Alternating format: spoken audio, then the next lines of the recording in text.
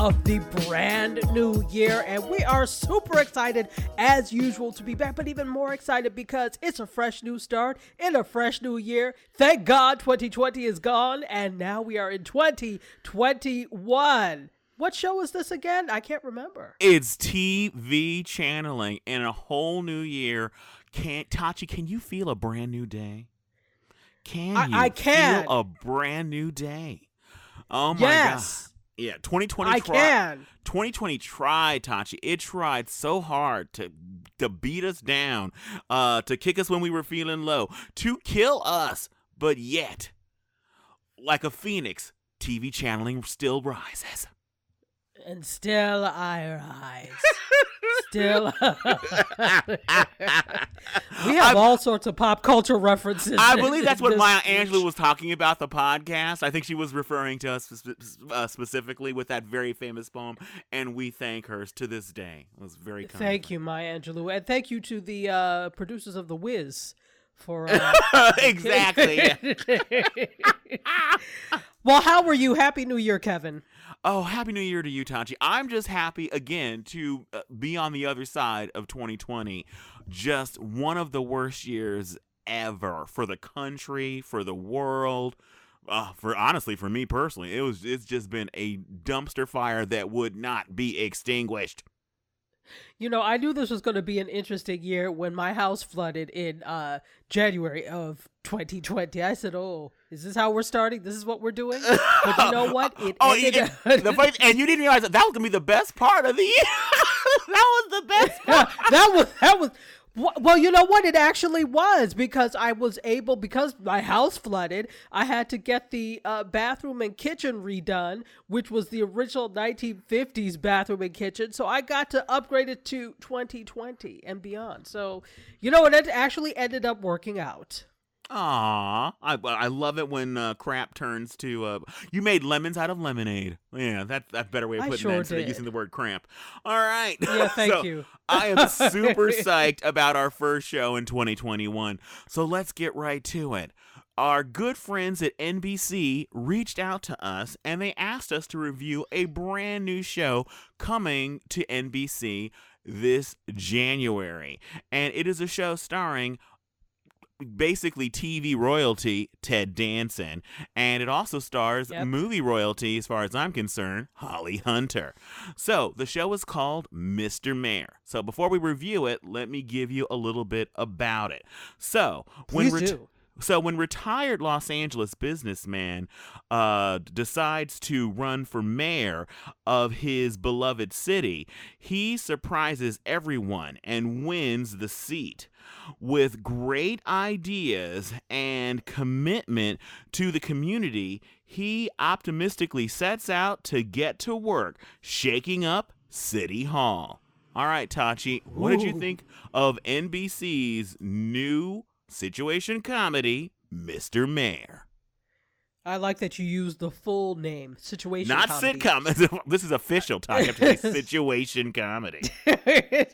Thank you for that. Well, you know, actually, before I get it, go ahead. Oh, I was going to say real quickly. People have actually asked me, like, what is a sitcom exactly? I'm like, it's abbreviation for the term situation comedy. Some people actually don't know that. Well, because we've come so far away from the time when they actually used to say situation comedy, and as Americans, you know, we have to shorten every damn thing, so it's sitcom. So, yeah, it's situation comedy, people. But before we get to what I thought about this, you forgot to explain that we actually watched 2 episodes of this. Oh, yes, thank you. They provided us with 2 episodes, and so we watched both of them. We're taking a deep dive. Yes. All right. So what did I think about it? Now, this is the funny thing. It wasn't until I was getting ready to watch the second episode that I feel like this feels like Parks and Rec. And sure enough, who's behind it? Tina Fey, of course.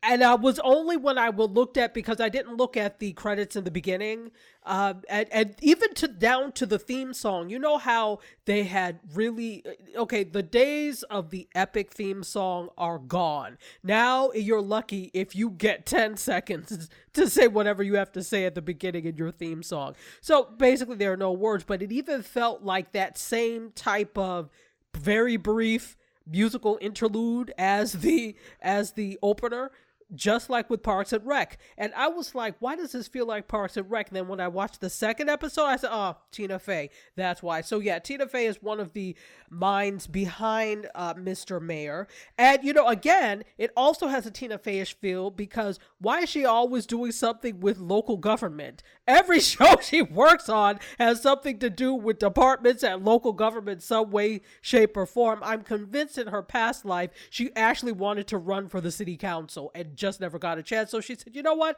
I'll make shows about that. So that's what it felt like to me. It's really interesting. So let's, I guess, talk about some of the cast members. So Ted Danson, as you said, plays Mayor Neil Bremer, and he was a wealthy man. He still is wealthy. Who ran for mayor. So I guess basically in retirement he got bored, but he explained why he ran for this in that first episode. And he has a very rebellious daughter. Okay. Moynihan, go ahead. Quickly, let me give the backstory about the mayor. So it turns out. Go ahead. Yeah. So he has a teenage daughter, and apparently her mother died 8 years before the show starts. And so he actually quit his very successful, he apparently was the king of billboards here in Los Angeles. And so he was very rich. And so once his wife died, or the mother of his child died, he dropped everything to focus on her. And so at right before, I guess, the show starts, what happens is his daughter's on the phone with one of her friends saying, like, oh, her father doesn't do anything. She doesn't think he knows how to do anything. And she talks to him like he is like senile or something. And so she doesn't have any memories of him being a dynamic businessman. And so as his daughter basically is telling her friend how her father is like a useless old man, he sees on the TV that the actual mayor of Los Angeles at the time has just resigned, and so they're going to have a special election. And so he basically runs to show his daughter that he is not a useless old man, and much to everybody's surprise, he actually wins. It's like, I'll show you I will. I'll run for mayor. That's basically what that was about. So Holly Hunter, as you mentioned, who is movie royalty, plays Arpy. That name, Arpy. Yeah, there's a lot of names in this particular show. Like even his daughter's name, I can't pronounce. It's like the name of the Paris airport or something, or French. Or Orly. Orly is her name. Yeah. Yes. So Kyla Kennedy plays Orly. Mike Caballon, or is it Caballon? I don't know how you say it, as Tommy. Vella Lavelle as Michaela, his deputy mayor. Well, she's not the deputy mayor. No, she because is Arpy chief of staff. becomes deputy mayor. She's chief of staff. Chief of staff, thank you.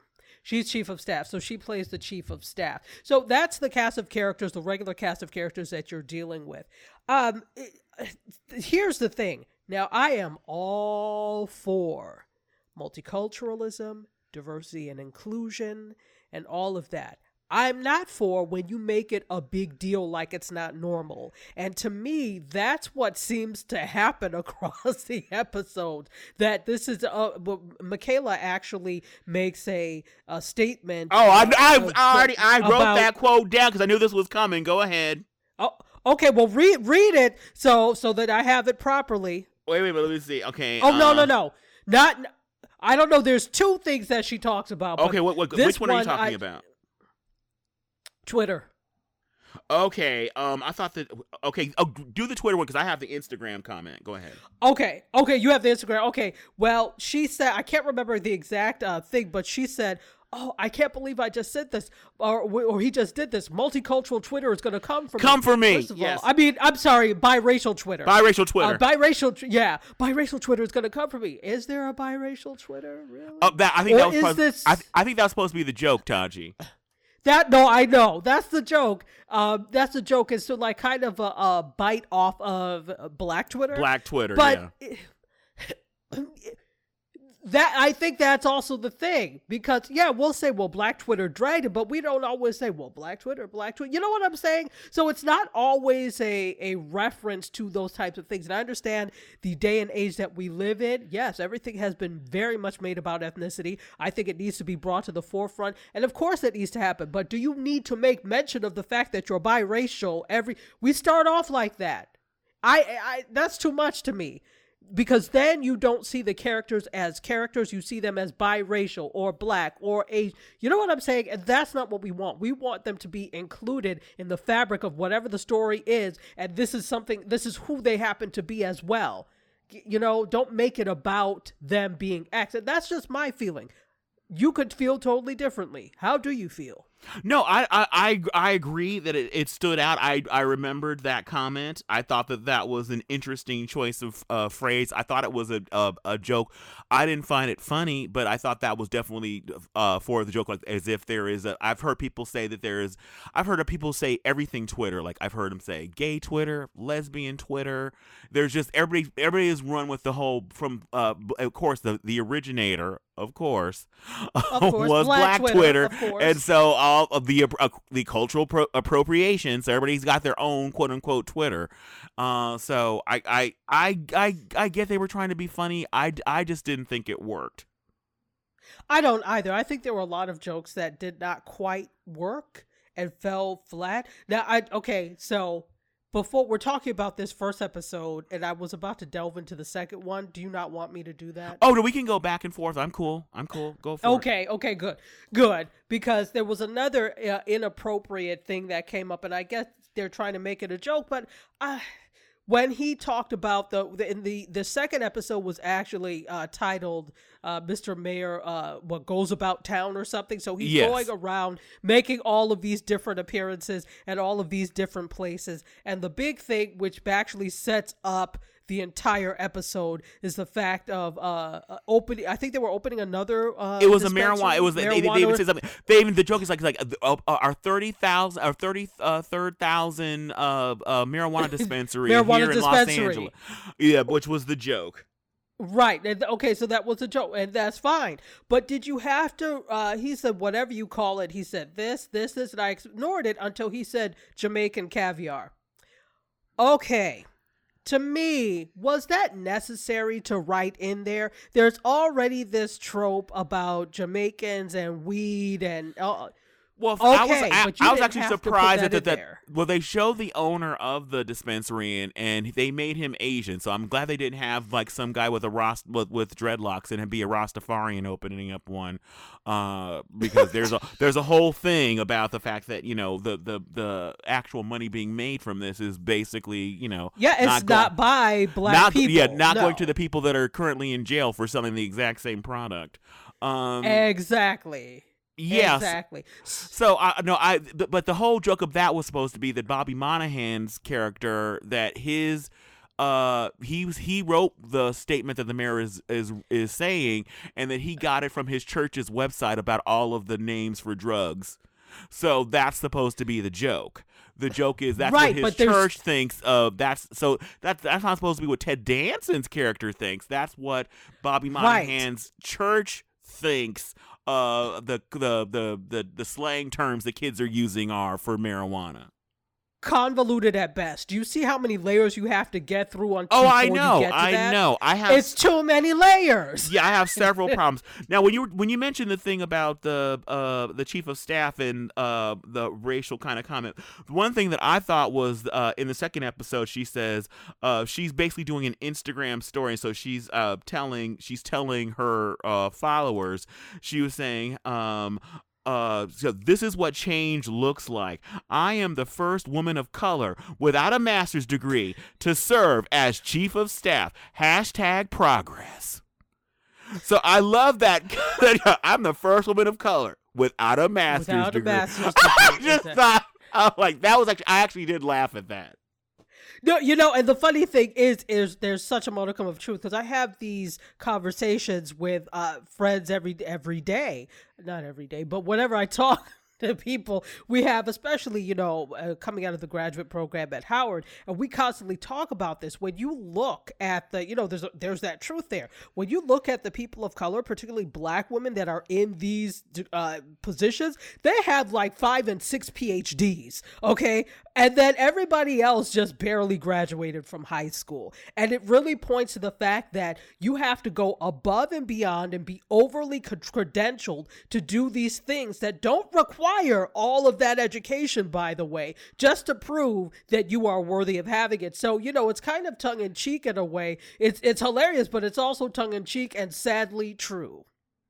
Oh yeah, it absolutely is. I remember an actress. I won't even say her name or go into the details, but I remember seeing her. She was an actress of color, and she was talking about the fact that when she was cast on this television show, and she was talking to one of her co-hosts, and she's like, "So, how did you get into the business?" And so she basically said that, oh, well, she was literally at like a car wash, and one of the producers saw her and asked her to come in and read, and so now she's on a TV show. Whereas the Black actress who was asking the question, she went to Juilliard, and she had credentials up the yin yang. She did summer stock, she did all these different things to get this. This was her first big TV show, and this other girl, it was her first big TV show, and literally she was pulled off the street. You see that? So she was not happy. No, needless to say, because you do all of the, and by the way, you're not doing this for free, meaning you're paying to get all these degrees and do all these things. So, and you may not, she's very lucky that she got a first big TV show, because there are a lot of actresses who never do. They go to Juilliard, they go to the Yale Conservatory and all those things, and they still do not get these big plump roles that will help them pay back that Yale money, help them pay back that Juilliard loan that they took out. So, it's that's a whole other conversation. I'm sorry, this is not Last Weekly. Let's keep going. All right. Okay, For those of you who don't know, Last Weekly is Kevin's other show. This is another podcast. So like and subscribe. All right, so now, one of the things that where I did laugh is at the beginning, Ted Danson is having his very first press conference, and people are asking the question, so, how do you feel about being mayor and everything like that, and like, what's your story? And so he basically says, in 1976, I followed a girl to California. Classic LA story. She wanted to be an actress, but didn't make it. She was killed by the Night Stalker. And I'm like, oh my God. Yeah, I mean, the way he said it was kind of offhand. That's why it was funny. Just like, because classic LA story. She wanted to be an actress, but didn't make it. She was murdered. I'm just like, oh my God.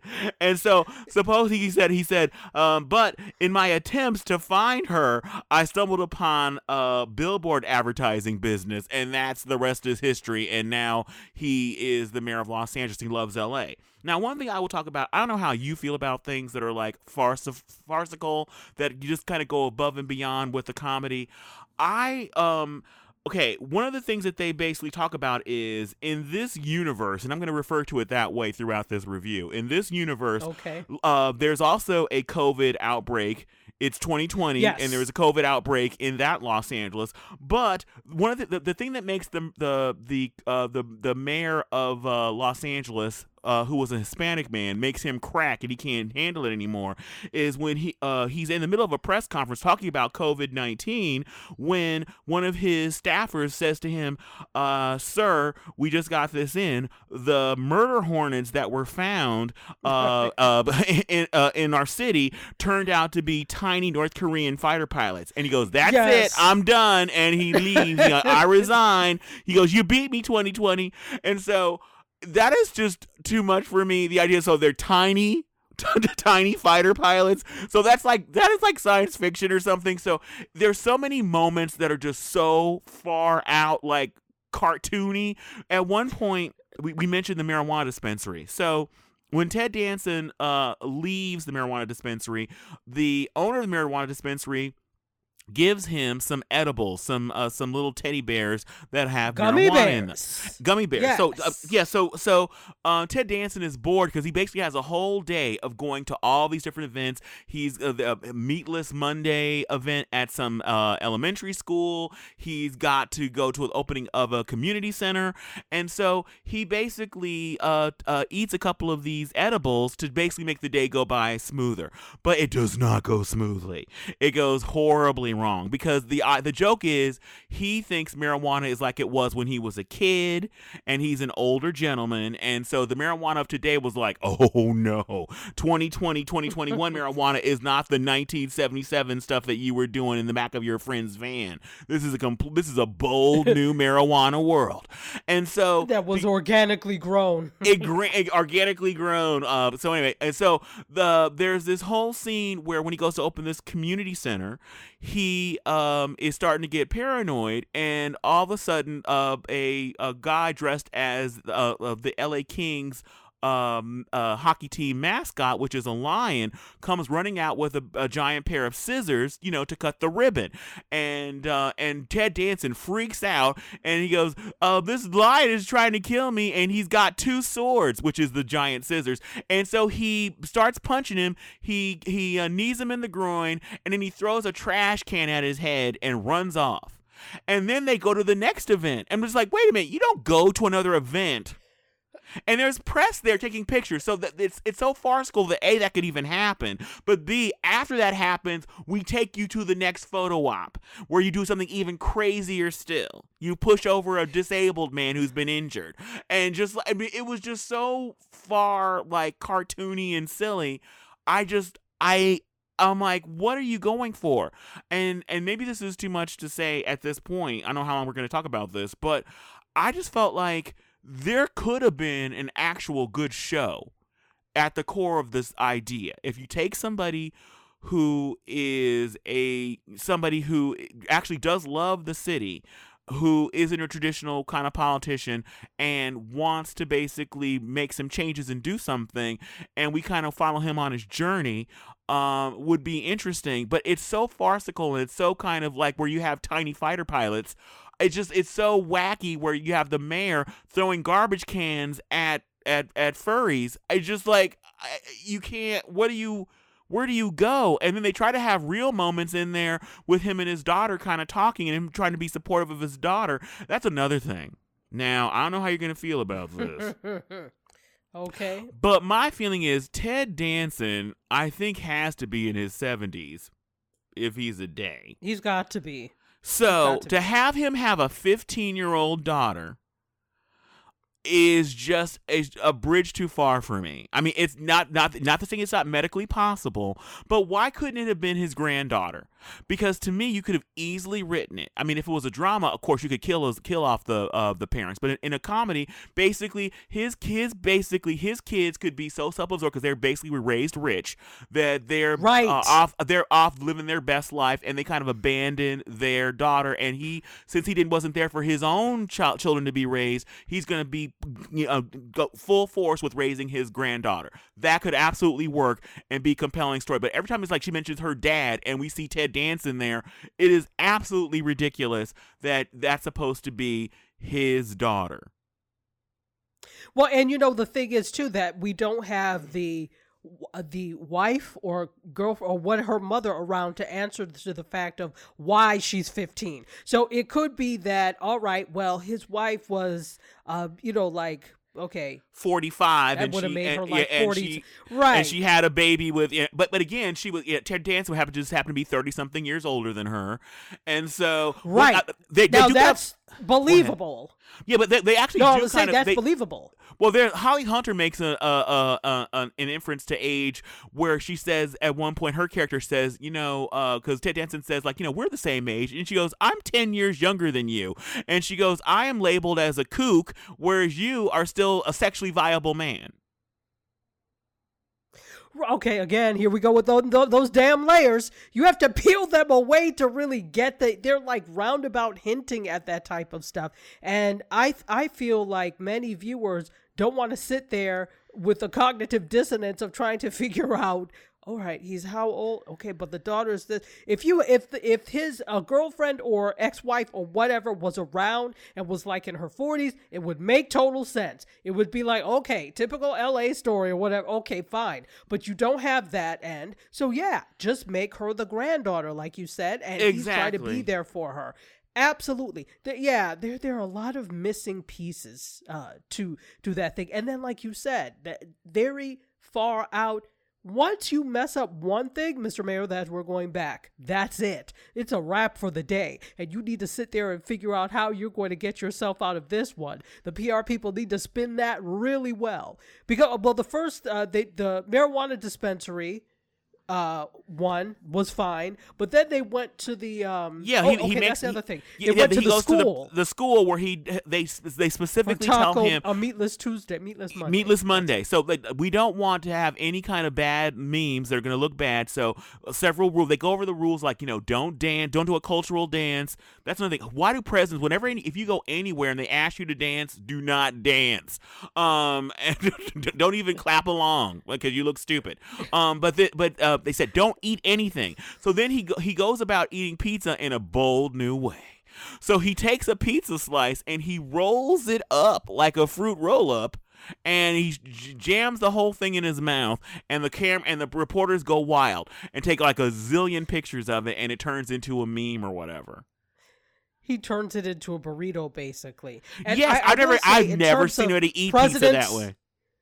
Well, we fold it up in New York. You fold it kind of in half and you eat it like that, especially if it's a New York type of slice. But I will disagree in terms of presidents dancing. Obama, he could dance any day. I'll just say that. Oh no, okay, no, wait. There's a difference between if you're just dancing to dance versus I'm here at this Native American ceremony and they're all like, here, take this tambourine and dance along with us to the no, don't ever dance to some kind of native thing or you go to a Chinese New Year celebration in Chinatown and they're like a dance with us to no, nope.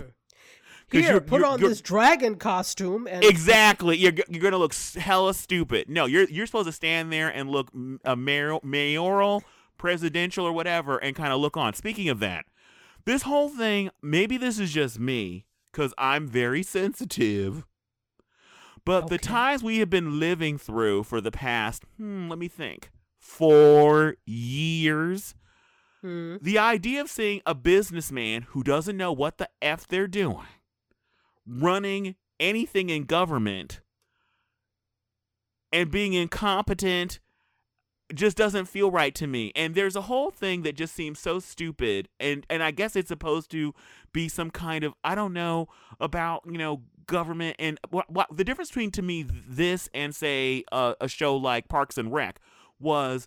The core of Parks and Rec was the idea that the star of the show, whose name is escaping me right now, what is her name? Can't remember. Oh God. Unbreakable Kimmy Schmidt. I'm trying to think of her name and I can't. Anyway, but whatever. Yeah, those fans of the show, you know her name. Anyway, all I can think of is Chris Pratt, but it's not her. I mean, not him.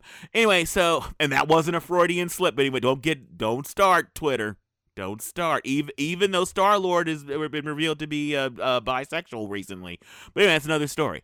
So, but her character loved government, and she loved helping people at her core. That was important to her. So she had to sometimes maneuver and do things to get things to happen, and to get the kids a new park or whatever, or to get the city pool cleaned or whatever. She had to maneuver, but it was all about the good of what the government can do.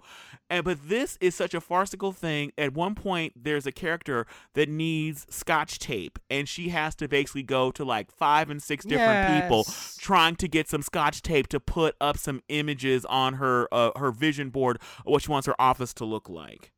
And to me, it's really, especially with what's happening right now with COVID and the fact that people are in government as well as in, our first responders are working so hard trying to keep our country going, to basically make it seem as if they're so incompetent they can't get access to Scotch tape. literally like not box cases of Scotch tape. This woman has to jump through all kinds of hoops to literally get just what she spends the whole day trying to get the Scotch tape is like you literally could just go get tape from home.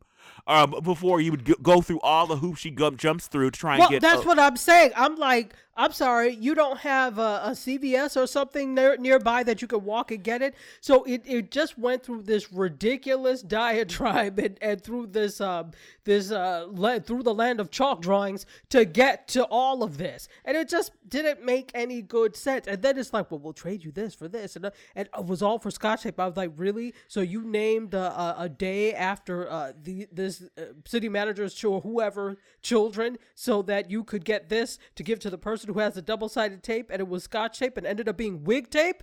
Come on. Oh, another thing that was so stupid about this whole thing was like one of the things is they need to this one guy wants his ex-wife is now with somebody who works for Disney, so he basically gives the daughters the twin daughters amazing gifts every year. So this guy wants to basically upstage that by having a day named after his twin daughter. So that's one of the things they do in an effort to try and get this Scotch tape. And so what's so ridiculous about it is any kid, what kid is going to be impressed by some parchment paper that's been signed by the mayor of Los Angeles that blank day, May 5th is their day? A kid would not care, especially with anything that some Disney mucky muck can do for them. They could care less. Oh, I could basically kick it with Iron Man and Black Widow, or I could basically stare at a piece of paper that says that May 5th was my day.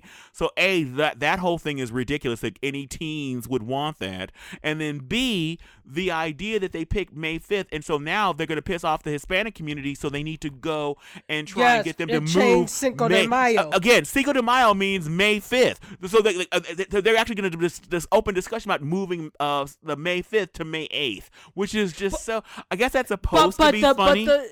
But it's supposed to be funny. But then the outrageousness of it is the fact that this particular council person, whoever they went to, happened to be Hispanic because, well, the last name was Hernandez, I think, if I remember Yeah, she's supposed to be Hispanic, so that's why she's in charge of being able to move Cinco de Mayo. Right, well, but see, that's the funny thing. So it's like she's doing this. You're selling out the holiday for a code to the restroom. Okay. The whole thing is the idea is showing that everybody in government is craven and out for themselves and incompetent. And so to me, when we're living through what we're living through, the idea, even if you believe that to be the case, watching it for entertainment right now with everything we're going through and all the people that have recently, that we've lost due to COVID, and I believe, and I think anybody who's thinking the total mishandling of this pandemic by our current president for now, then I just trying to watch a show about how funny it is, how everybody's an incompetent grifter, just does not feel like a fun thing to me right now. At all. I mean, for some people, but I get where they're coming from in terms of wanting to make this comic relief and taking some current things and peppering them in the story so that it feels current and we're making fun of a current situation to get past it. But I'm sorry, it's too raw. We're still in a pandemic. We still have this idiot in office. It's too real and it's too raw, and I think that the jokes could have been more cleverly done. And I agree, it's like the bones of something great are there. I mean, the bones are there. The cast is amazing. There's no denying the talent of someone like Ted Danson. There's no denying the actress who plays his daughter is very talented. And of course, I just said Holly Hunter, which I'm still bitter that her show Here and Now we reviewed it years ago, that was on HBO, was canceled. She was Rob. That was an incredible character, incredible performance. Holly Hunter, you are absolutely amazing. You deserve to be the lead of a show, not just like, second banana or whatever. So she's Rob. But the person who's even more Rob than Holly Hunter is one Rachel Dretch. She is has a Yes. bit part. She plays the like I guess the dean, The teacher or whatever. of the elite private school that that the mayor's daughter goes to. So we get a glimpse of her there. Why? Okay, Tina Fey. I guess she's a friend because she's keeping Rachel Dretch as far as in her health insurance and stuff. So she keeps giving her like jobs every once in a while, like a couple of, throwing her some crumbs. But I'm sorry, Rachel Dretch is too talented not to be leading headlining a sitcom or be like a number two. She needs to basically be a co-star or a star of a sitcom. But to have her playing somebody's principal that's basically in 5 minutes of 1 or 2 episodes a season is just not right. If nothing else, why wasn't Rachel Dretch made one of the mayor's assistants or something? I would have gone for that. That should have been Rachel Dretch because, okay, it's, again, Holly Hunter, wonderful. But I think not quite. I could have seen Rachel Dretch in that role. Thank you, because the character is so wacky and so weird that they have Holly Hunter playing. This character is very broad. I think Rachel Dretch would have been able to do different things with it than Holly Hunter's doing. Not that Holly Hunter isn't talented. I'm not saying that she isn't a talented comedian as well. But I just feel like this is not the right role for her. I don't know what they want. The dynamic between them is weird. So I don't know what they're actually going for. Obviously, these are the first 2 shows, and sometimes shows take time to develop and to get their rhythm and to figure out what they are. It takes sometimes 3 or 4 episodes before they get their groove and like, this is what we're trying to do. Absolutely. Oh, and by the way, the lead for Parks and Rec, Amy Poehler. Thank you. That was gonna bug me. Anyway, yeah. So but her character, to me, that was a very different vibe. Her character loved government and the power of what it could do, and she always wanted to work in government. This was her life's purpose.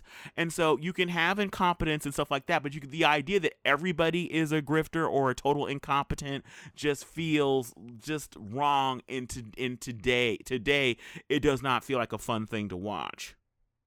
No, it doesn't. It's all right, so I think we're at the point where I have to ask you the question that I love to ask. All right, Tachi, when it comes to NBC's Mr. Mayor, are you going to keep watching or are you going to change the channel? So I see the potential here. There are definitely some good bones there. I know me. This is not something that I'm going to set an appointment to make sure I watch, and I can see me forgetting that it's even on because it has not compelled me or drawn me in from the beginning. Yeah, probably not. Probably not, but you never know if there's something that happens or they introduce some new twist that may make me, but yeah, let me know. Or you know what? Or if you're like walking through your living room and then someone has inadvertently left a bear trap and then your foot gets caught in it, and as you're waiting for help, it's on TV and you can't move or reach the remote. So you might watch another episode if something like that were to happen. Well, that will be right in line with this universe if that exactly. So. Yeah, it's literally so silly and so stupid. But you ask me the question, then I'll speak further. Okay, hold on, let me get myself out of this bear trap. Okay. Kevin, when it comes to Parks and Rec, I didn't say that. I mean, Mr. Mayor, will you keep watching or will you change the channel? Hell no, just kidding. What makes me sad about it is this could have been a really good show. To me, I actually would have liked it if they made it a dramedy, an hour-long dramedy, and actually had Ted Danson trying to raise his granddaughter after his child is off having a midlife crisis in Paris, who runs off with some teen model or something like that, and so he's forced to raise his grandchild and he's giving it his all, and he gets into government finally because this is his third act or whatever. That could be interesting and an interesting cast of characters, but it is so cartoony, it is so broad, it is so ridiculous. That's why I keep saying it doesn't exist in any kind of universe that makes any sense. I don't recognize Los Angeles. I am an Angelino, born and bred. The city bears no resemblance to anything that I know. I guess it's for people what people think LA is like. I don't know. I just feel like it's a waste of Holly Hunter. It's a waste of Ted Danson. It's a definite waste of Rachel Dratch. Bobby Moynihan, I'm happy he's, again, I feel like this show, if this show does not get canceled, it is truly due to the star power of one Ted Danson. Because this show, to me, should not have even... This is one of those things that, to me, that's so bad. I feel like when they actually did the test audiences, when they saw this pilot that we saw, they should be like, you know what? You need to either go back into development or we need to just leave this where it's laying at. Because that's happened in the past. There was like David E. Kelly did a version of Wonder Woman in the mid-2000s. And they actually filmed like 5 or 6 of them. But it never saw the light of day because they were like, after they watched it, like, this is not working out.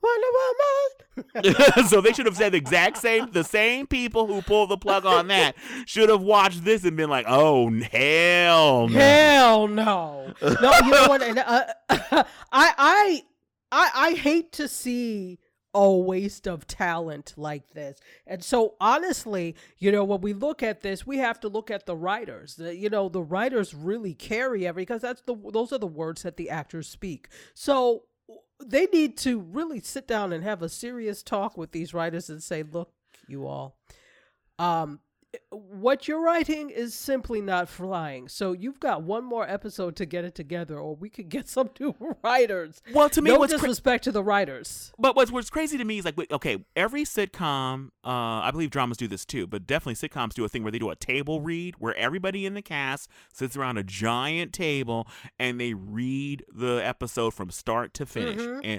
And so when we get to the part where like when someone's saying like, oh, the murder hornets actually are little South Korean fighter pilots, somebody should say like, wait a minute, what is this happening in this show? Are we actually saying that this exists in a universe where there are shrunken pilots in LA from North Korea? What are we saying? What is supposed to be happening in this show? Also, do we live in a world, is this universe where the mayor of Los Angeles can flip out and throw a trash can at a person's head in front of the media and he goes on to his next photo op like nothing happened?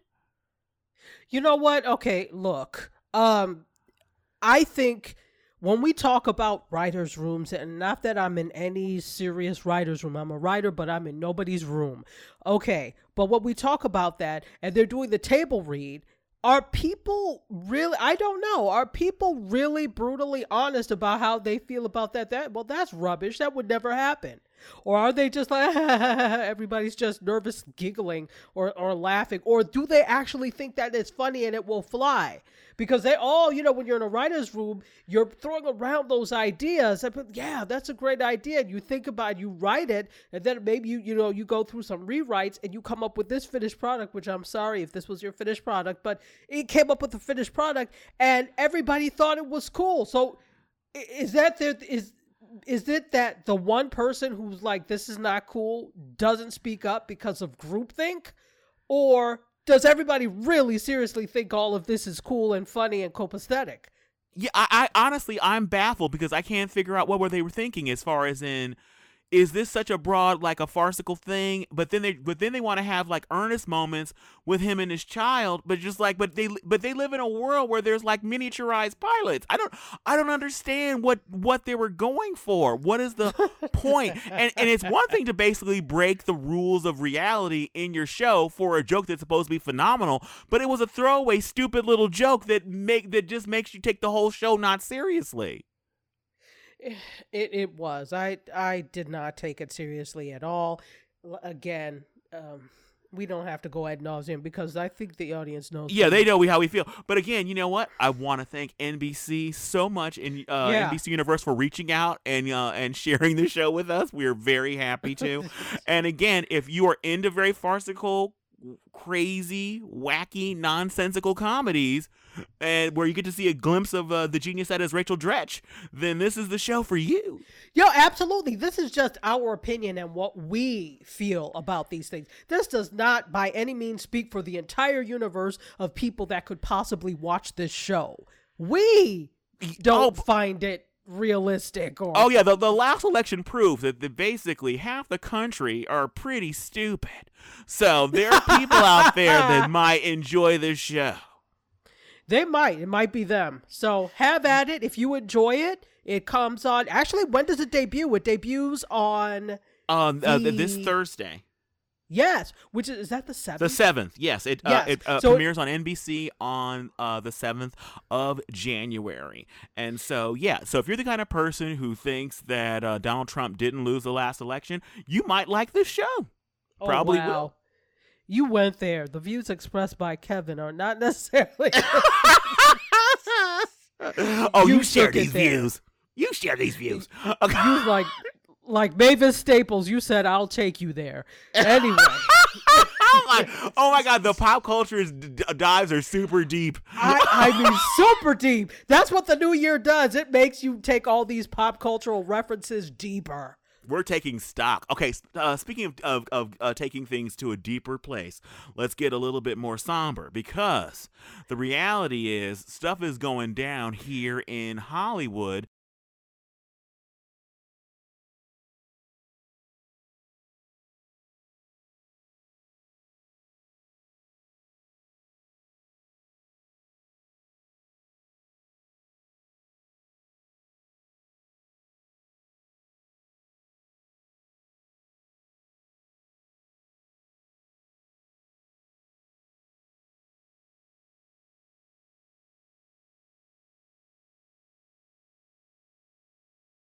This is an industry town, and the industry of showbiz is being affected by COVID in a big way. In fact, almost all the shows that are in production here in LA have been put on a hiatus, and the hiatus is being extended. So, Tachi, let's talk about some of the shows that are going to be put on the back burner, at least for the foreseeable future. Absolutely. Before I get into that, I just want to mention that SAG-AFTRA, now not all actors are SAG or union, but the actors that are working on these union sets are union, and they have these SAG-AFTRA rules that have, and it's not just SAG-AFTRA, it's also the Directors Guild, the Producers Guild. There were about 5 different guilds that came together to come up with these COVID rules for what to do on set. So SAG-AFTRA actually told their members last week that, quote, most entertainment productions will remain on hiatus until the 2nd or 3rd week of January, if not later. So this comes just the day after where you are in Los Angeles. The Los Angeles County Department of Public Health urged the film and TV industry to consider pausing production for a few weeks during this surge. As you know, there's been a huge surge in cases, and so everybody's trying to dial it back and take a step back. So just wanted to put that out there. And Gabriel Cartera, is the SAG-AFTRA president, and David White is the executive director. They wrote this: we're writing to let you know that we are closely monitoring the recent surge in COVID-19 infections, along with the reported lack of intensive care unit beds throughout the state of California, and particularly in Los Angeles County. This is deeply concerning to us, and we have taken immediate action to connect with our epidemiologists and public health experts regarding the surge in cities across the nation. So they're saying that, again, most productions will remain on hiatus until the 2nd or 3rd week of January, if not later. So I just wanted to put that out there, what SAG-AFTRA is saying. Okay, first of all, this reminds me very much of what Disney was saying when Disneyland and California Adventure closed down. Like, oh, we're going to be closed they closed I think in February, and we'll be closed through March or whatever. I'm thinking like, what kind of weird arbitrary, what's magically going to happen in March that's going to be okay to have a bunch of people riding roller coasters and touching everything? And the idea that magically that in the 2nd week of January, what's going to magically happen that's going to make it okay to start shooting again, I think is a pipe dream. If they even get to start shooting anytime in January, will be amazing. They don't know. Nobody knows, but what they do know is that they're losing money, and they're putting a hard stop on this so that they can get back to the business of whatever they're doing. My thing is, Corona is not playing your game. In fact, it has mutated into something else. So, oh my God, that's another thing. Everybody is like acting all shocked that there's now a bigger, badder version of COVID-19 that's even more contagious and apparently seems to be affecting younger people more so than the original, classic COVID-19. Classic COVID. Exactly. Yeah, classic but COVID. again, that's what happens when you don't do what you're supposed to do. These things mutate. It's like when you have an infection and you only take 2 days of your antibiotics. Yeah, it morphs into something else to deal with it. So because you're not taking the measures you're supposed to, it has now morphed into something else. Congratulations. So you don't know what's going to happen when. So to put some arbitrary second or third week of January, if not longer, you don't know. So guess what? What you're going to need to do is to figure out how to do production in this new environment that we live in. Because this is where we are. How are we going to do it? And it can't be like connected. It's got to be something else. It cannot be COVID related. It's got to be something else. So to your now onto the list of all right, so let's go over some of the shows that are basically shutting down production for the foreseeable future, if you ask me, but they're claiming we're not sure exactly. All right, so Grey's Anatomy over at ABC, Station 19 also on ABC, American Housewife, not wives, house. I'm so used to Housewives of Orange places. American Housewife singular ABC, Blackish ABC, Mixedish ABC, some new show called Rebel on ABC. This Is Us on NBC, 911 on Fox, as well as 911 Lone Star. Last Man Standing on Fox, American Crime Story, Impeachment on FX, American Horror Story FX. Let's see, Big Shot on Disney Plus, The Orville, which has left Fox and is now moved over to Hulu, and Love Victor on Hulu, and Universal Television, Mr. Mayor. They've halted production of that horrible show. Kenan, they have also paused that.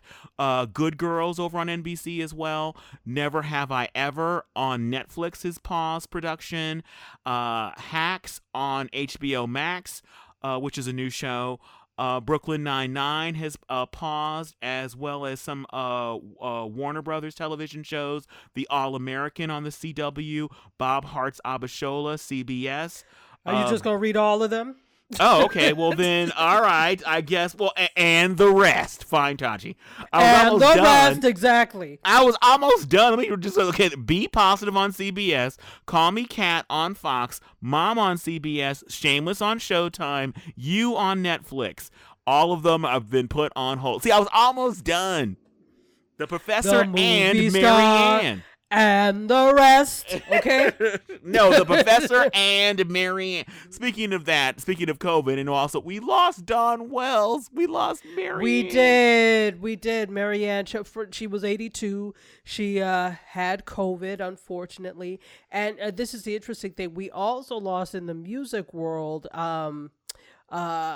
Quinones is his last name, but he was known as Shabba-Doo, and he was an actor. Oh, and, yeah, my God, from the Breakin' movies. From Breakin' movies, 80s. yeah, from the 80s, yeah. Now, they don't. I didn't hear, but people were saying that he had COVID-like symptoms. So, and he was only 62. Yeah, so I believe. It's so a huge, really young. it's a huge lot. But no, there are people. That's one thing that I think that people have in their minds when it comes to COVID, that it's only going to affect the elderly. Yes, the majority of people that pass are elderly, but that does not mean all. And so there are people from all kinds. There are children that have died of COVID. It's not a joke, people. So mask up. Don't go where you don't need to go. It really is not a joke, and it's hitting everywhere. We see it's hitting Hollywood, and you know the interesting thing about all of this is it's letting you know that they are human. They are not these ethereal. Remember how when we had our good friend to the show, Troy DeVold, come on, and he talked about where the term star came from. Yes. It's interesting because it lets you know that they are not untouchables, that they are human, and they could be touched by the things that touch regular society. No amount of money can buy your way out of this. Oh, So, speaking of money, like Ellen DeGeneres' show, they were scheduled to come back and they prolonged their hiatus. But remember, she actually got COVID herself. yes, absolutely. Same thing with in terms of we're talking about reality talk show and that type of stuff. Jeopardy and Wheel of Fortune. Are they planning to return January 11th? But we'll see. Well, anyway, it's interesting the idea of that's something. If you're a fan of Jeopardy, the very last episodes that were done by Alex Trebek are airing this week, so definitely tune into those. He'll be missed. Anyway. Oh, absolutely. In the form of a question, Tachi, what will he be? He'll be missed. He will be missed. What is he will be missed? Ding, ding, ding, ding. Thank you. Thank you. Seriously, though, we'll miss you, Alex. Thank you for all you've done. Aw. Oh, yeah. So let's talk about a little bit about some movies that are now movie talk and TV talk are one and the same thanks to COVID. So let's talk first about what's going on with Patty Jenkins, the director of Wonder Woman 1984. I'm sorry. That's the old school theme song. That's all I can think about. Yeah, you can't let that theme song go. I can't. All right. So, as we know, the first weekend, and so remember back to the controversy, well, kind of controversy, of Wonder Woman 1984 opening on the same days as it did, opening in theaters the same day as it premiered on HBO Max. I actually did an informal poll of this on my social media and asked who saw Wonder Woman 1984, what they thought of it, and whether you watched it in theaters or on HBO Max. Well, overwhelmingly, the people that responded to me said they watched it on HBO Max. No, most people are not ready to go back to that COVID porridge of called theaters. They're not going there. So most people watched it on HBO Max. That first weekend, they netted, grossed, not netted, but they grossed $16.7 million. That was a high. That is the coronavirus high, basically, the pandemic high, because nobody else has. So the fact that we're talking about in theaters, okay? So that means somebody went to go and see it in theaters, even though the numbers were probably slightly higher on HBO Max. Somebody went to go see it in theaters. So weekend two, this is weekend two. The box office has dropped 67%, and because there are glitches apparently with HBO Max. Have you seen it yet? I have not seen it, but I had heard about the fact that they were having some issues with HBO Max because I guess they have so many people trying to view the movie at once, and apparently the system could not take it. It reminded me of what happened with Disney Plus when it first launched. Mm-hmm. They apparently were not prepared. Remember, people were unable to log in. Things were freezing. Yeah, I'm sorry. I don't understand why in 2021. Or at that time it was 2020, you all are still not prepared for this. And yet, here's the thing that gets me. You all advertise this to millions every single time. Yeah, sign up, get like you're ready, and then you're not ready. Granted, technology can and will fail you, but knowing this, why do you not have extra servers? Why did you not beef up things? That's you. How are you not ready for something that you advertise that possibly millions will watch because of the fact that there's a pandemic? That's poor planning to me. Well, anyway, I was actually shocked by how well it did. That people, that they managed to trick anybody into going into a movie theater right about now. When they could watch it for significantly cheaper at home. But apparently this model is working. It worked so well that they've already announced that there will be a Wonder Woman 3. There will be a Wonder Woman 3, yes. And in fact, there's this kind of model as far as opening on streaming services as well as movie theaters on the exact same day. Disney's going to be doing that. I think, is it called Ren or Realm? There's a animated film that's coming out in the spring that they're going to release the same way that they did with Mulan, where it'll be available on a premium tier of Disney Plus, where you'll pay an additional fee, which will probably be similar to what Mulan was, like $29, and then you could go see it in the theater the exact same day if you want to, and then eventually it'll find its way onto Disney Plus for people that aren't willing to pay any extra money, which is me. And you know that's me for damn sure. So, or any money. So, but this is what I'm looking at in terms of this thing. I think that this really points to the fact that we are now looking at a new model of consuming. We've already been streaming, but a new model in that and I actually talked about this, the fact that there could be, and there have been some speculation, could there be some sort of deals where streamers like Netflix and Disney Plus are actually buying exhibition houses or theaters? And then that could be part of your plan. So, for example, you have a Netflix plan, and part of that plan would include streaming, would include theaters, and you pay one price per month. And that could include all of that. That actually would be a genius idea, because I think people are going to always want, people that think that theaters are going to go away completely, I think are wrong. People will always want an excuse to go out. They'll always want some kind of date night kind of thing. So there'll always be a reason to go to a movie theater. People will always want to have that experience from time to time. And if you could have that experience combined, once COVID is in the rearview mirror, that you could pay a price for, say, your HBO Max or whatever service, and part of that price also gives you the option to see, say, 2 films or 2 things in a movie theater every month. Absolutely. And see, again, here we go. Not movie phone. Why am I calling it movie phone? Movie, you know what I'm talking about, where you paid initially like $9.99 a month and you could see like unlimited movies in the theater. I know what you're talking about, but I can't remember what it was. It was like Redbox kind of pass or something kind of thing. I forget what it was called. Movie Pass. That's it. Thank you. Movie Pass. So Movie Pass, I don't know why these companies don't see the lights through the forest. That's not even a saying. The forest for the trees. Yeah, the forest through the trees, the lights through the forest, whatever. The one horse Charlie, whatever.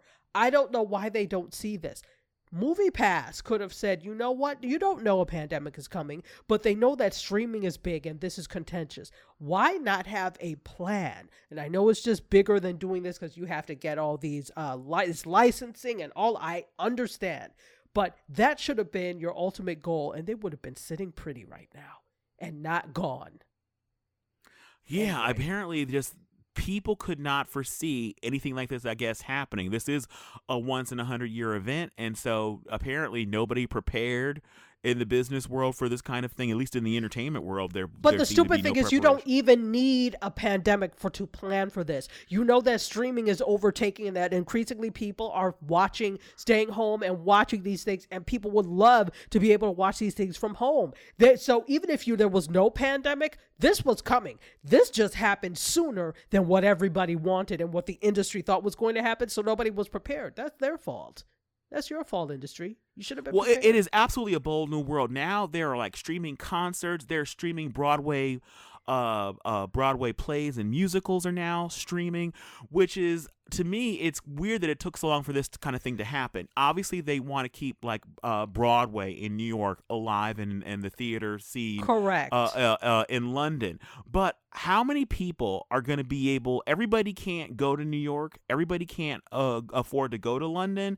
And so to keep these theaters open, to keep these shows going, why not have live performances that are available to be streamed? So my girl Kylie Minogue just had a concert on New Year's that was a live streaming event. Yeah, exactly. I mean, I love these things because and not just with, the conferences, I go to 10 million conferences when outside is open, but I had to really make decisions about where I was going to go to conferences because there are so many of them that are like kind of media and entertainment that are so close together in the year that I can't keep paying to go out to Vegas, or I can't keep, but now because everybody they're doing these things virtually, I'm like, wow, I could actually go to CES this year. I could actually do that. it's making the world smaller. So, they've tried to fight, entertainment has tried to fight this technology for a while because they're always afraid that they're not going to make any money. To the contrary, mon frere, to the contrary. I don't know why you don't see it. Okay, so speaking of other movies on TV, let's talk about what's going on with Pixar's Soul. It was an original film that was supposed to be, slated to come out in theaters, but Disney Plus just released it, not on a tiered system. It was available on Christmas Day for everyone to view, and it got mostly rave reviews, but apparently some people weren't happy with some parts of the story. So, Tachi, what is the lowdown on the controversy? The lowdown at the showdown? So, obviously, I have not, let me be transparent, I have not seen Soul yet, and I think you know why, Kevin. Oh, yes, because it's on Disney.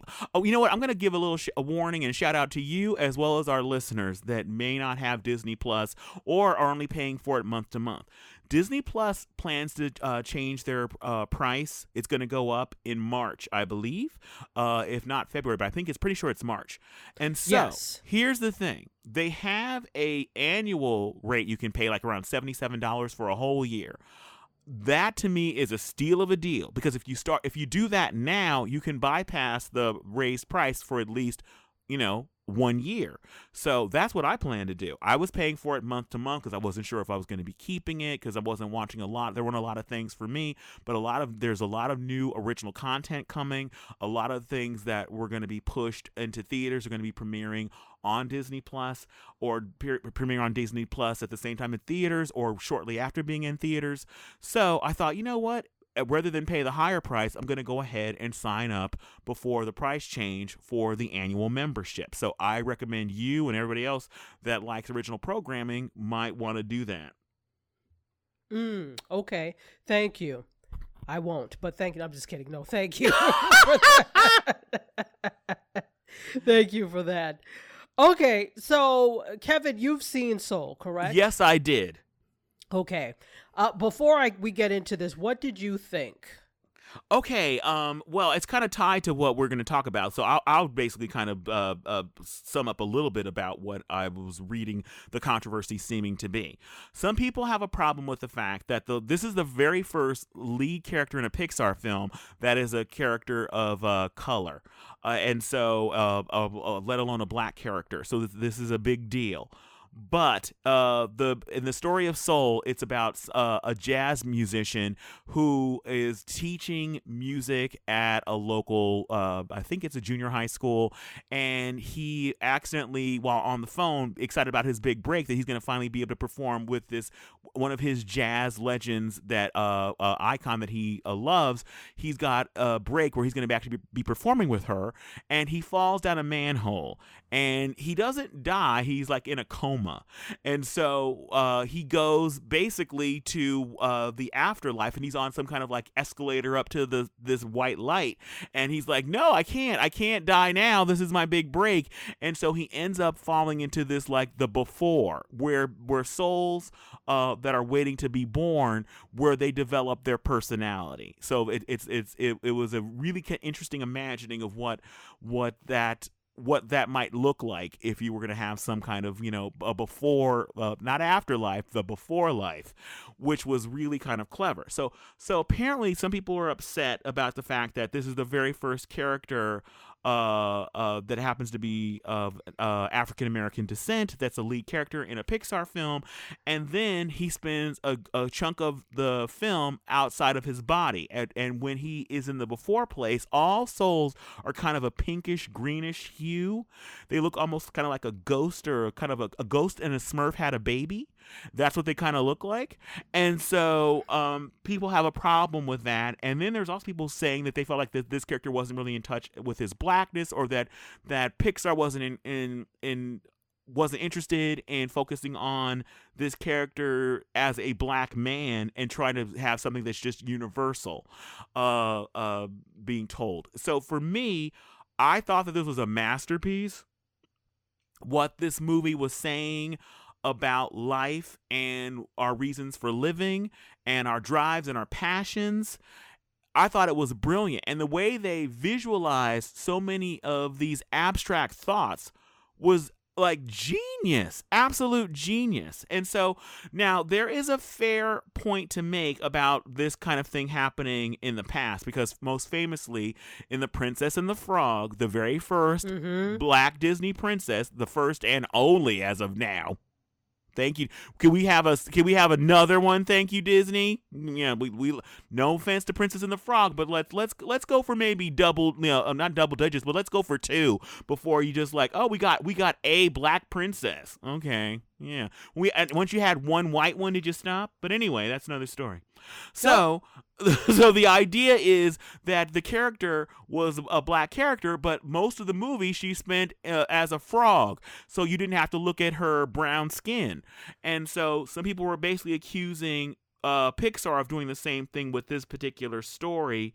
But there have been other stories that weren't where I think about the story Brave, but that wasn't the lead character, but For Rainbow Comes For Me, where characters have been in animation where people get turned into things. That's a trope that happens a lot. But this was a particular story about the afterlife, and so I guess you could have had the afterlife where he looks exactly the same as he does in regular life, but the whole idea is in the before and in the after that there's not really, we're all human beings, and we all, they're a soul of a person of color and the soul of any other race person, or they all look the same, and the pre-souls don't even have genders, so they just look, they all kind of have this kind of same look, was what the point was, that we're all humans, all spirits are the same, just like all blood is red, all spirits are that same kind of bluish green, was the thinking. Well, yeah, and I could see, because I mean, I haven't seen it yet, and I've heard from both ends, some people that said it was really beautiful, and the fact that, what you just said in terms of there being no identifying physical factors, that shows that we're all the same when it comes down to the core or to the soul, that everybody is the same. But, we live in a world where everybody is not physically the same, right? We live in a world where you're told that if you are this way, you're somehow less than. And so for the first, and I can see this point, for that first character from Pixar that happens to be black to be spent most of the movie as a blue blob, it really says, well, wow, where do we fit in this, if we fit at all? Are we only good as long as we're not seen? Is it okay if they see us the first 5 seconds and then after our audience is more comfortable with that? And I'm not saying that this was necessarily a deliberate choice. I'm sure there are some people that think that it was deliberately done. I can contend to you that it probably was not deliberately done, but these people, as usual, don't think about what effect it has. It's only after people who study it, people who see it without, and I don't mean study in a academic way, but study this and then see, okay, why is he only black for like a few? Why? So I think there's that. We're the ones that always have to bring up to them, okay, this doesn't really count as you having a first black lead in your Pixar, because this black lead wasn't shown. So is this what we're relegated to? It's okay as long as you're not shown, as long as you become some fictional character, as long as you're turned into something. I think it sends a really powerful message. And though maybe that's not what they intended to send, and I'm sure if you talk to, oh no, we didn't intend, but you didn't think. And this is the problem. We always have to think for you and tell you after the fact what you did. So that doesn't make it any less of a beautiful story. It just means that you need to, who was in these writers' room, and I don't want to hear, oh well, the person behind it. I think who the one of the creators was black, if I'm not mistaken. Well, also one black person does not speak for all of us. Go ahead. Well, I'd also like to hear about. I haven't heard anything about with this controversy from Jamie Foxx and how he felt about it, because with an animated you're film, not going to. well, with an animated film, you have to sign up very, very early. I mean, Right. they do the voice stuff ages before it's animated, and so I wonder how he felt. Only thing I would say, because there's a couple of other things people had issues with. They felt like there was kind of I've heard that there was a white savior thing that people were feeling, Yes. because Yes. some of the breakthroughs some people said all of the breakthroughs that he has are due to basically Tina Fey's character, which I don't think is the case, because there is a very pivotal scene with Jamie Foxx's character's mother, and Tina Fey's spirit is in his body, and Jamie Foxx's body is spirit is in a cat, and so she can hear him, and he's telling telling her what to say to his mother, and so the camera stops us. It pans around something, and we basically just see Jamie Foxx speaking directly to his mother through Tina Fey, and it was his moment with his mother. It wasn't Tina Fey's moment with the mother. It was his moment with his mother, and so I don't think that was a fair complaint. If you were paying attention, he is speaking to his mother through her, and that is absolutely his moment. I think that this is the animation style, and these are some of the most beautifully rendered black characters I've ever seen. I feel like they were very fully, deeply realized, and the idea that you can't tell a universal story through the prism of a black person and their experience is so unfair, because one of the complaints is just like, oh, this is just telling a story about everyone, and so like every time so if anything's a universal story of what it is to be a person, that has to just be a white person, because then you can tell a story about just what it means to be human only through the guise of white people, because if you do it about any other race, you have to talk about that struggle of that race.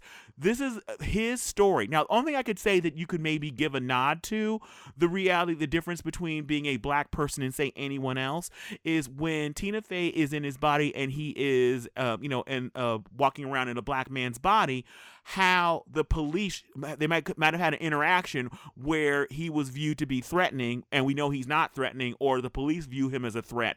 There could have been a moment like that, but the story was basically about passion and the idea that this character, his whole life has been driven by this passion, this one pursuit. And what does that cost you when you think that the purpose, what life is about, is living and pursuing this passion? Is life about more? And so there's this barber character where who happens to be African American, and we learn that he wanted to be a veterinarian. That was his passion, that was his dream, but then circumstances took him in another direction, and it's a very powerful thing. So there are many characters in this story that happen to be African American, as well as the jazz legend, as well as his mother, who was I love the performance. I love the character of his mother. There was so much love, and she has her own business, and I don't know. I'm stunned that people have a problem with this story. Now, can there be more stories told by Pixar that have lead characters that are of color, that stay in that form in their body from start to finish? Absolutely. But I don't see how anyone can see this story and not see the beauty in it and what it says about life and what it says about humanity. I don't understand how they couldn't see that. Well, okay, so I'll say that again. I haven't seen it, so I can't speak on it from a point of view of someone who has seen it. But that tells you, the fact that there's a problem tells you that there are not enough stories with black people as leads that tell a multiplicity of different stories. The fact that this is the first one that Pixar has, that means there are no others. So there's a tall order for Pixar when you do that.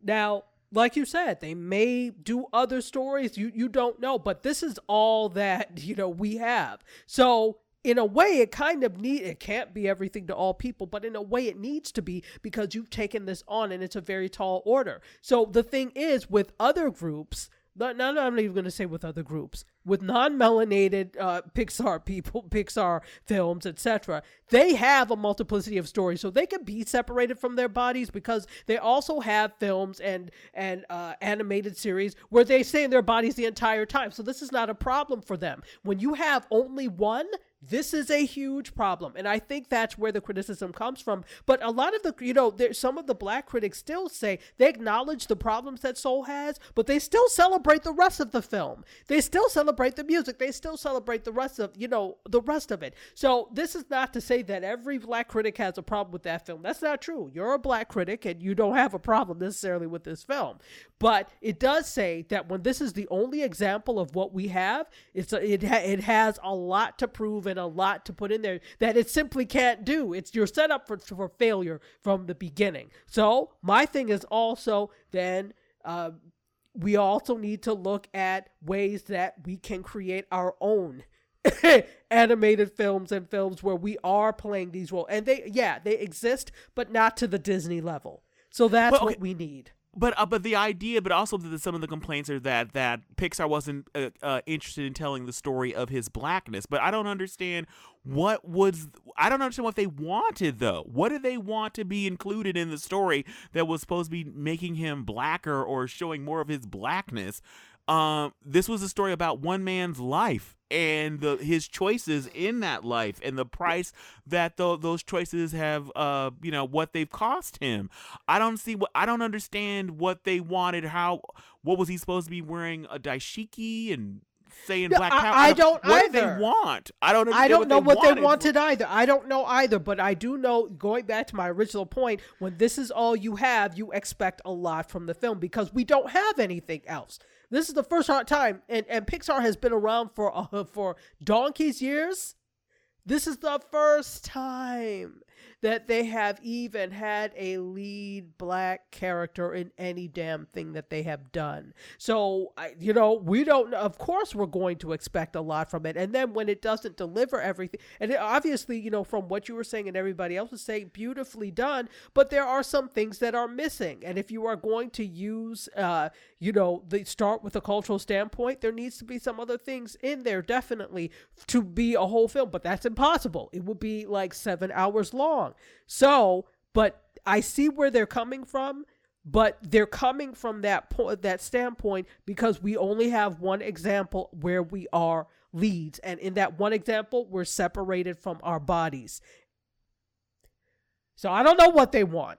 I don't know what they want. I don't even know if what they want, these critics want, is realistic. But I do know that there is no other example. And so they have to go after it. Well, I don't like the idea that absolutely there are stories. It's the same thing with someone who's disabled. Normally when you have a story about someone who's disabled, the story is about them being disabled or becoming disabled or triumphing past their disability.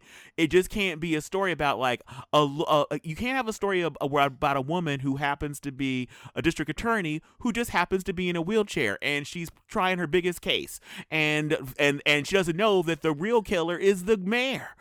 That we can't have. No, it would only be, the story has to be, if she's in a wheelchair, the story has to be about her being in a wheelchair. And so the same thing with the idea of a story like Soul. You can't have a story about just a person living their life and having an existential crisis without it being about their ethnicity or their disability. Can't you be a Black man who basically has made some decisions that you're pursuing your passion has cost you relationships?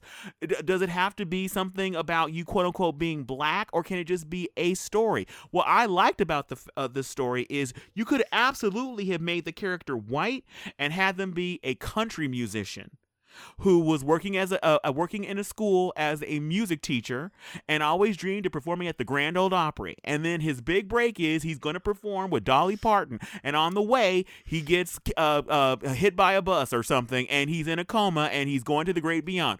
The exact same story. It could be somebody who's wanted to be a ballerina. It could be anybody's story. It just happens to be seen through the prism of this one Black man's life. And I agree. I agree. Yes, it could be. The good thing about it is that it could be interchangeable, that the human experience is that going after the one big thing that you want the most, something fouls it up. Yeah, that could be. But that works when you have other choices in terms of story, and that's not what we have. I think that's where they're coming from. I think it's great, but then there needs to be others. I think, okay, so I'll end it with this, so that it's great, but there needs to be others. I think, you're always going to have critics or people that say something, but I think there will be less buzz if there was more representation for Black people in this industry in terms of the multiplicity of who we are and what we could do. Then because then you've shown us that we're included, and it doesn't have to be about race. We didn't make it about race. Let's not forget that. We didn't make it about race. From the very beginning, people just wanted to be included. It was Hollywood that relegated Black people to certain things, and then you work your behind off to do put yourself out of these certain things. And so again, you could also say, I guess the thing could be, well, does he have to be a musician? Because we're always relegated to things like sports and entertainment, etc. Could it have been something else? Yeah, it could have been something else. But see, those are the questions you start to ask when you don't have enough representation and you don't see enough diversity in the images that represent you, So I think absolutely. That's where it's and you're right. And people behind the scenes as well. The people that are working at Pixar, how many faces of color are you seeing that are that in the power to make decisions and to greenlit stories? And how many people that are writing those stories happen to be people of color? So you're absolutely right. I definitely want more. I think you can ask for more without kicking this movie. I'm telling you right now, it has an absolute lock on the animated Oscar. It is the best picture. It will win, and it'll deservedly so. A deserved win. This is a masterpiece. Okay, it is a beautiful film. When you give me your password, I will be happy to watch it. On that note, I think it's time for us to say goodbye, Tachi. So before we go, let me ask you, how can people listen to our podcast other than how they're listening right now? Oh, wow. You asked a really great question. Well, we are on a multitude of different places. You can listen to us on Stitcher, Apple Podcasts, Google Podcasts, Spotify, Pandora, TuneIn Radio, iHeartRadio, WJMSradio.com. You can listen to us live on Tuesdays and Fridays at 5 p.m. Eastern, which is drive time, 2 p.m. Pacific, or can't remember any of that? Just go to tvchanneling.com, and all of our past and current episodes are up under episodes. And we would really love it if you took the time to subscribe on any platform that you're listening to, and then leave a great review for us, because we really do appreciate you listening. Aw, we do. Oh, see, this is some new 2021 fangled stuff, because he didn't insult you all. Okay. I'm just so happy to have survived 2020, Tachi. I'm still bathing in the afterglow of not being dead. Listen, the fact that we can come and do a first show of the new year is just miraculous in itself. So, absolutely. So, Kevin, speaking of miraculous, this has nothing to do with miracles, but tell people if they wanted to, chew the fat with us about Soul, they had a different take altogether, or any of the stories that we mentioned here, or you'd have just a suggestion for us. How can they reach us on social? Oh, you know what? Social media is a miracle, Tachi. So they can reach out from across the globe and interact with us at any time. So the future is now. And so you can go to Facebook. You can go to Instagram and my personal favorite, Twitter. We are TV channeling everywhere. And like Tachi said, we would love to hear from you. So if there's a show you'd like us to review, if there's an episode of a show that's already around that you'd like us to do a recap of, or if there's something going on in pop culture you want to get our take on, then let us know. We would absolutely love to hear from you. We sure would. And right now, we're sure you're tired of hearing from us. So we're going to let you go back to doing what it is you were doing before you started listening to us. Once again, we appreciate you. Thank you. Welcome to 2021. Look for more great stuff from us. Oh, you know what? Before we go, what are you doing, Kevin? What's up with you in 2021? What else are you doing? Well, I am still here on TV channeling, and I love it very, very much. And I have another podcast called Last Weekly, where we go in on pop culture every week. We recap the week. We also go into we review movie trailers. We have tons of fun. And Tachi is, she's not a regular, but we're still trying to wrangle her in. But she's on the show a lot. So, Tachi, what have you got going? We start the list now.